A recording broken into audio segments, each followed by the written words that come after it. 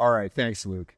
Before we get started here, I just want to say how honored and delighted I am to be part of this very first town hall for Capital Club, but more importantly, to be talking to you, my fellow glitches in the matrix. You may not realize it yet, but you are part of a revolution that Capital Club is starting. Now, what we're going to be talking about today is your roadmap to money in the 2020s. But before I get into that, I want to tell you a little bit about myself. Now, the things that most people know me for are some of the things that Luke mentioned.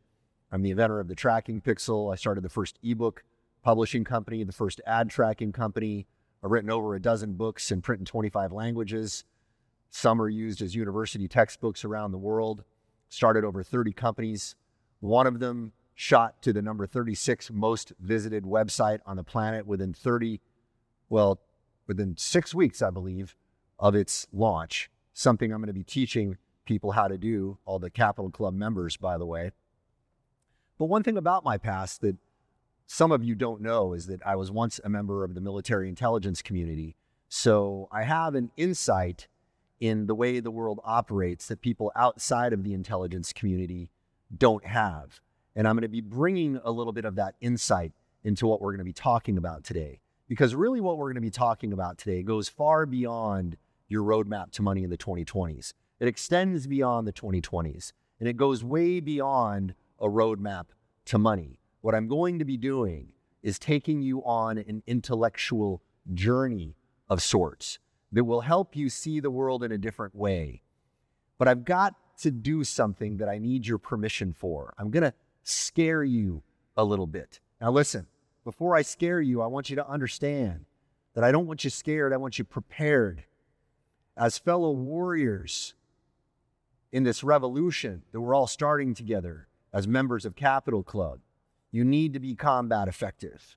And being scared is not a state of mind that is conducive of combat effectiveness. I need you prepared, but before I can prepare you, I need to scare you. And you'll understand why I say that here in a few minutes. But I need all of you to give me permission right now. Yes, Mark, it's okay that you scare me a little bit. Okay, so before we go forward, I want everyone to type in, yes, scare me, it's okay. All right? So now that I've got your permission, let's dive into it. Now, before I scare you, I need to open this up with a little bit of a story. After serving as an enlisted soldier in the military intelligence community, I was selected to go to something known as officer candidate school. The soldiers among the enlisted are often selected to become officers to lead their fellow men and women. And when I was not getting my teeth kicked in the dirt at officer candidate school at Fort Benning, Georgia, I often spent a lot of my days in an iconic building known as Building 4. Now, Building 4 is famous because a lot of the great generals of history have taken classes in that very same building. They have walked those same halls that I walked. And in fact, if you've seen some of the great battles in the news over the last decades, I can guarantee you that many of the leaders of those battles walked those same halls.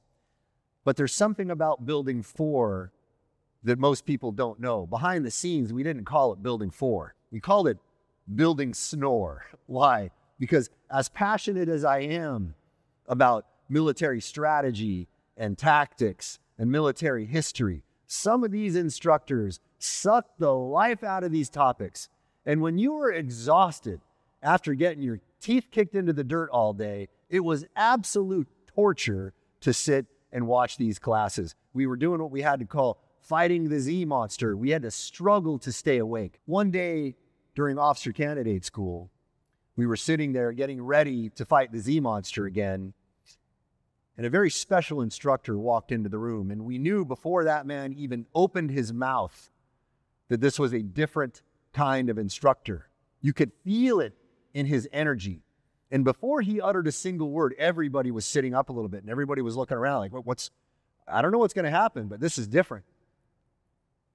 This instructor, who we later nicknamed Yoda, pulled the cover off a chalkboard, took a stick and slapped it against the chalkboard, and read the words on the chalkboard. And the words were, "What is the single distinguishing characteristic of a leader?" And in that moment, everybody realized, whoa, this guy is not playing. This guy is not playing. One soldier raised his hand, another fellow officer candidate, and said, "Communication, sir." And Yoda says, "Oh, really? So you had a catastrophically bad battle plan that was destined for failure, but you communicated it perfectly to your soldiers. I see great things in your future, officer candidate. Next." And the next guy raised his hand, gave an answer, and one by one, he shot our answers down, and one by one, he murdered our egos. And in that cruel tutelage that Yoda gave us, he gave us the greatest gift we could possibly get, because he gave us the realization that we were not ready. We were full of hubris. We were attached to our egos. We did not know how unprepared we were. This exercise went on for an excruciating 90 minutes. And at the end of those 90 minutes, a silence fell the room. Nobody had any other guesses anymore. And Yoda said, "Really?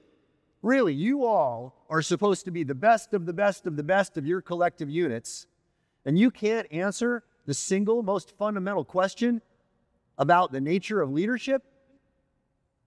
God help us.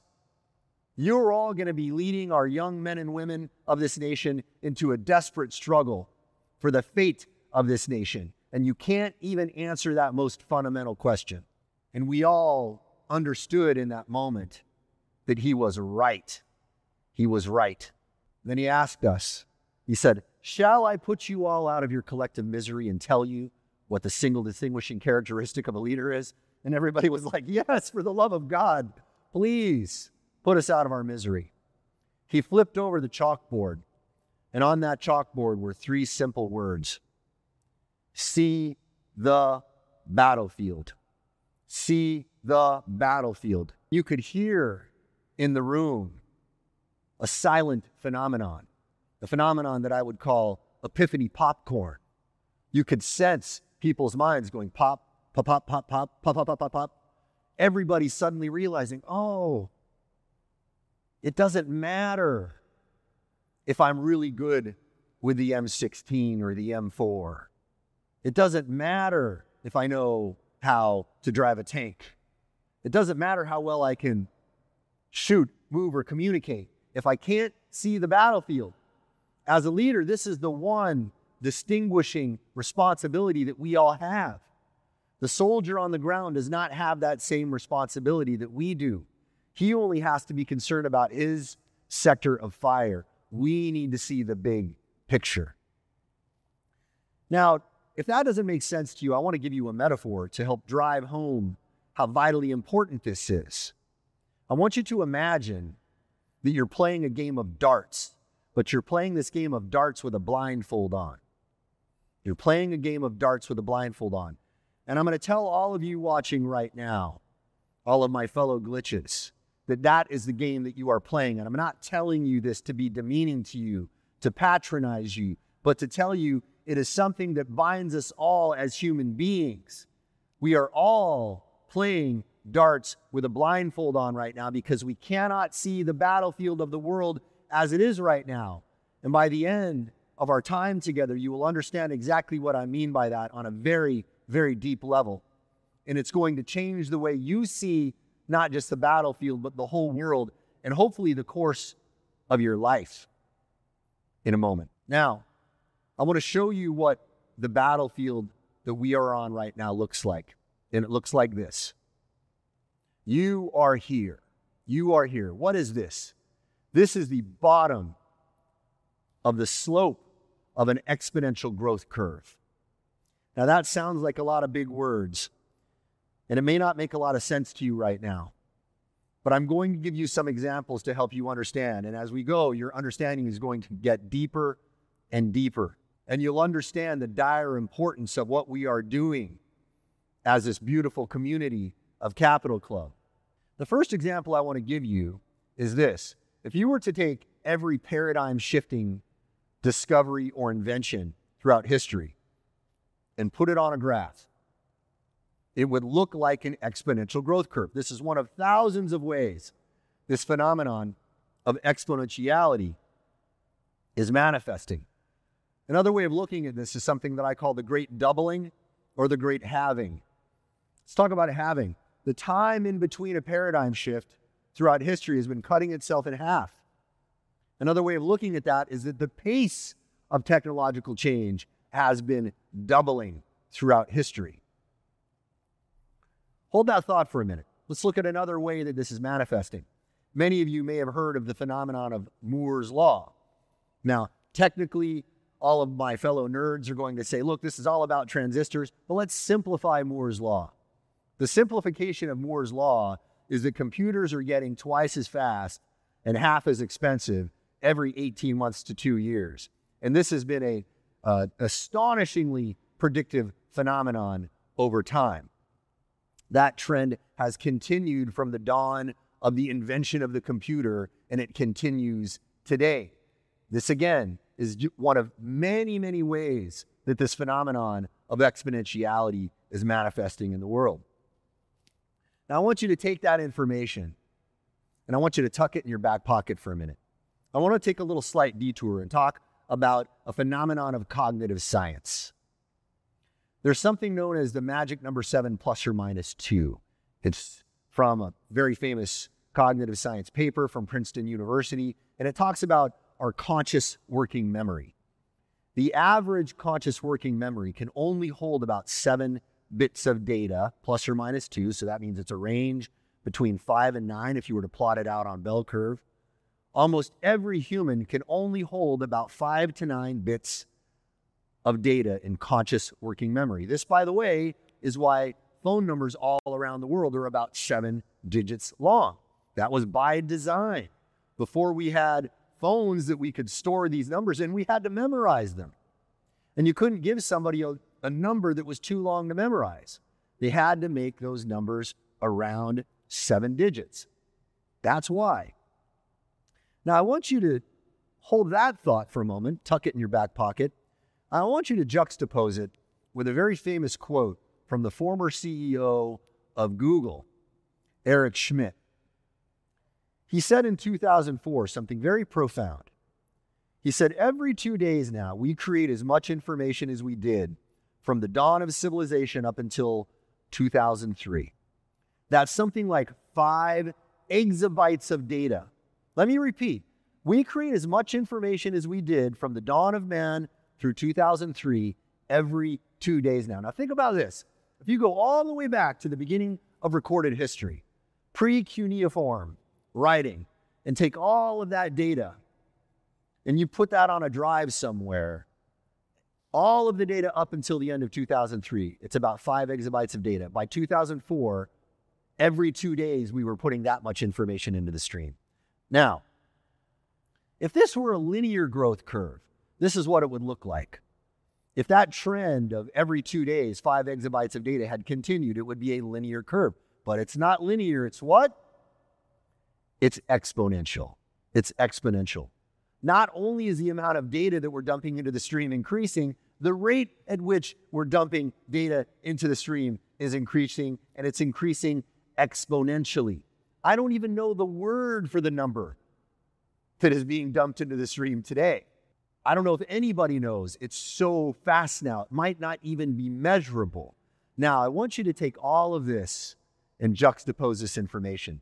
Take the magic number 7 and take this exponential trend of the information explosion, and you have what I call the complexity gap. This magic number 7, it doesn't change.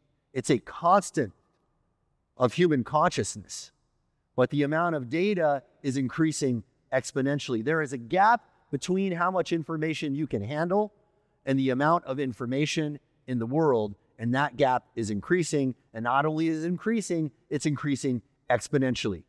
This explains part of why you are playing darts with a blindfold on right now, but it gets even crazier.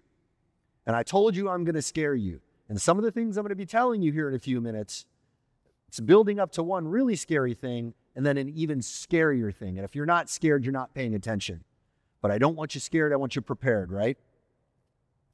Now, before I scare you a little bit and simplify this a little bit so you can understand it a little bit better, because I know that this is a lot of information that's a little bit heady, I want to contrast my worldview with a lot of my fellow futurists. And I'm not going to name them, but there are some fellow futurists out there who will tell me in private conversations, Mark, you worry too much.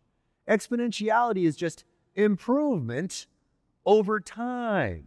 Improvement over time. Yes, everything is changing exponentially, but it just means everything's getting exponentially better. And to that I say, you, my friends, are reckless. You're not paying attention to a phenomenon that is very common in science. It is called the law of unintended consequences. If you think that everything is getting better and better and better and that will continue, you are not a very good student of the history of science, because every scientific advancement has come with unintended consequences. And it gets even crazier than that. But before we get to the really crazy stuff here, let's simplify this. Let's make it easy to understand, because this is so much. We've got to really kind of distill it down to something that everybody can get. It's what I call the big five phenomena. If you really want to understand what's going on in the simplest possible terms, everything in the world is getting faster, smaller, more powerful, more available, and cheaper. This is the big five phenomena. This is the big five phenomena. And it's happening so fast right now. We are now experiencing a paradigm shift in one field or another every single day. Now, those are probably just words to you right now. I want to really drive home the meaning of those words so you can understand how dire it is that you not only understand this, but prepare yourself for this. Because I don't want you scared. I want you what? I want you prepared. And by the way, the members of Capital Club are going to be more prepared than anyone else. This is why what we're doing is so important. Let's take a little journey through history and look back at something that happened in history that was a paradigm shift. Archaeologists will tell you that when humans invented agriculture, everything changed. Now, why do they say that? Because if you look at the Latin root of the word civilization, it comes from the word civis, which means city. So when they say, when we invented agriculture, everything changed, what they really mean is no agriculture, no cities. And no cities, no civilization. That, my friends, is a paradigm shift. That single paradigm shift is what spawned all of civilization. That is the magnitude of the importance of a paradigm shift. I'm going to say this to you again now with this new context. We are now experiencing a paradigm shift in one field or another every single day. Do you understand now how all of us as humans are playing a game of darts with a blindfold on? We're all playing that game because it's impossible for us to keep up with all of these paradigm shifts. Even guys like me who are studying these phenomena day in, day out cannot possibly keep up. Now, if we had more time, we'd talk about nanomaterials, AI, 5G, et cetera, et cetera, et cetera. And by the way, for all of you members of Capital Club, I will be getting into these things and the enormous implications of these technologies in great depth. That is one of the many, many gifts that are going to be bestowed upon you as a member of Capital Club, that are going to prepare you for what is coming, this freight train that is heading towards humanity, that is exponentiality. Let's go back and simplify this again. Let's talk about the big five phenomena. Everything is getting faster, smaller, more powerful, more available, and cheaper. Now, buckle up, my friends, because here's where it starts to get scary. This is everything, including weapons technology. Now, let's drive this home. What do we mean by that? Everything is getting faster, smaller, more powerful, more available, cheaper, including weapons technology. Let me give you one example. We now have 3D printable automatic weapons, if you weren't aware. You can download the plans for these. I'm going to give you a little foreshadowing of the scariest part of this that we haven't even got to yet. You know what the governments of the world are saying about that? They tell us, that's okay. All we have to do is outlaw the distribution of the plans for 3D printable automatic weapons. And I'm going to give a Yoda-esque, oh, really? Because we tried that with digital downloads for music and movies. Did that change the rate at which people were downloading for free illegal music and movies? No, it only accelerated after that. Hold that thought for a minute. Now, I'm going to scare you in a minute in a way that is going to blow your mind. But then I'm going to lead you to something that is going to leave you astonished, okay? If everything is going in the same direction, if it's getting faster, smaller, more powerful, more available, and cheaper at an exponential rate, if we have 3D printable automatic weapons now, how long before we have 3D printable weapons of mass destruction? Think about the implications of that. Think about the implications of that. Now, if that does not terrify you, when we get to the big crescendo here, you'll understand why. Remember, my friends, you are here. You are here. You are at the bottom of an exponential growth curve. Everything is happening at an exponential pace now. Everything. Now, remember, I don't want you scared. I want you prepared. Now, how do you prepare yourself for this? Well, one of the ways that you will prepare yourself for this, something that I will get into deeper for the members of Capital Club, is something called the Stockdale Paradox. Admiral Stockdale was a very, very famous warrior who was shot down over Vietnam.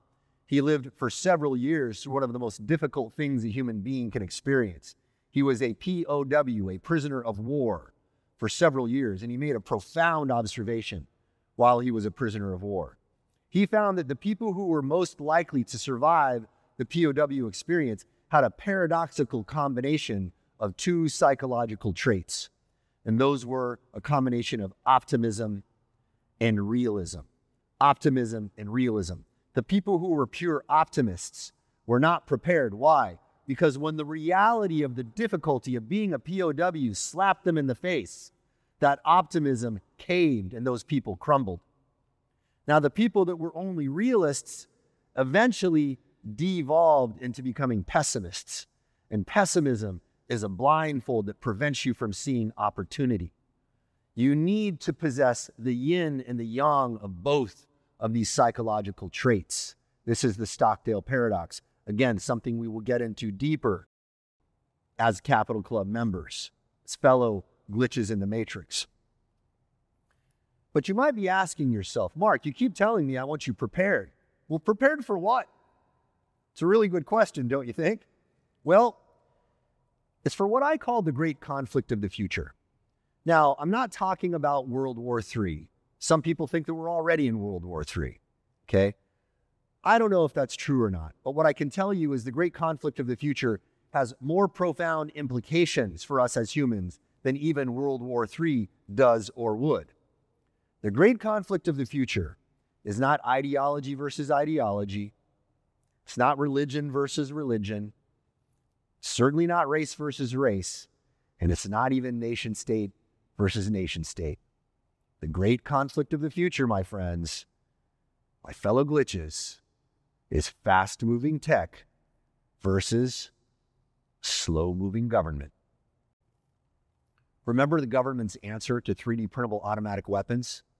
Do you think that they are ready for this rapid pace of technological change? They're still debating gun control. That's last century's debate. That's last century's debate. We as human beings are now in an era where technology is evolving faster than we can control it, and it's evolving faster than our wisdom to be able to understand how to wield it without destroying ourselves. That, my friends, is the implications of the battlefield that we are on right now. And that, my friends, underscores the importance of this mission of what we are doing together as fellow glitches in the matrix in Capital Club. Remember, my friends, you are here. This is just the beginning. If what you saw over the last couple of years astonished you, in the rapid pace of technological change, you better buckle up because you ain't seen nothing yet. Because why? This is not a linear growth curve. This is an exponential growth curve. If you thought fast change happened over the last couple of years, what happens over the next few years is going to blow your minds. You need to be prepared. Now, I want to ask you, are you prepared? I think you're probably not. And again, I'm not patronizing you or talking down to you by saying that. I'm just saying that's a fact. None of us as humans are prepared. Now, I have a hypothesis that I will get into more deeply for all of the members, but I will give you a glimpse of what that is. My hypothesis is that what you need to do is build what I call the 3 essential hedges. Now, they're called essential for a reason. Imagine it as a wheel with 3 wedges. If you have an incomplete wheel, if you have only one of these hedges, the wheel doesn't turn. If you have 2 of them, the wheel doesn't turn. If you have all 3, only then does the wheel turn. Does it allow you to move forward, which is what you need to do. What are these 3 essential hedges that I believe you absolutely must build? Again, we'll get into this far more deeply inside the member area of Capital Club. But hedge number 1 is that the only assets that matter are skills, knowledge, and health. Now, I'm not telling you not to become rich, okay, by any stretch of the imagination. I want each and every one of you to become millionaires at least, and that's something that Capital Club is going to prepare you to do like no other place on the planet. But you have to understand the reality of that and the spirit of what we're doing in Capital Club, which is a spirit of openness and honesty and transparency and reality. You have to understand that your assets can be seized at any moment. Your currencies could be rendered valueless overnight. You will be left at some point potentially with only your skills, knowledge, and health, and the kind of skills and knowledge that you will be learning inside Capital Club. You will also be learning how to radically boost your health inside Capital Club as well. Hedge number 2 is to build what I call a lifeboat business. A lifeboat business. Now, a lifeboat business is a business that has 3 facets. It's pivotable, and it's built upon systems and culture. What do I mean by pivotable? YouTube is probably the greatest example of this. You may not know this, but YouTube was actually a dating site when it started. It absolutely failed as a dating site, but they decided to pivot. Most businesses, when they fail, they just shut down. If you pivot, you can stay alive. You have the systems, you have the culture, you may as well use that. Build upon that. Don't start from scratch again. Pivot. Now listen, you're in an era now where your marketing model could be rendered obsolete overnight, where your business model could be rendered obsolete overnight. You must be pivotable. That is a lifeboat business. Hedge number 3 is big tech marketing independence. And I would go even a step further and say you need to have big tech independence. Why? Because you probably know someone, if it didn't happen to you, who built a business based upon big tech, and then on the capricious whims of some person inside that company might have said, you know what? Your ad account is no longer acceptable. We're going to cut the lifeblood off your business overnight. And what are you left with in that moment? You have to build independence from that. And the independence that you will build from that is from something that I call integration marketing. Something, again, that you will be learning in far greater detail inside the Capital Club member area. And the fundamental basis of integration marketing is a network. It's a network. Capital Club is building the largest decentralized network of entrepreneurs in the history of the world. You cannot find a better place to prepare yourself than Capital Club. Capital Club is also going to be teaching you how to create, multiply, and preserve your wealth so you are ready to weather this storm, so that this freight train headed towards humanity does not run you over, but you are prepared and ready. And with that, I'm going to hand it over to Luke, who is going to show you a few more of the ways the Capital Club is going to prepare you for the future.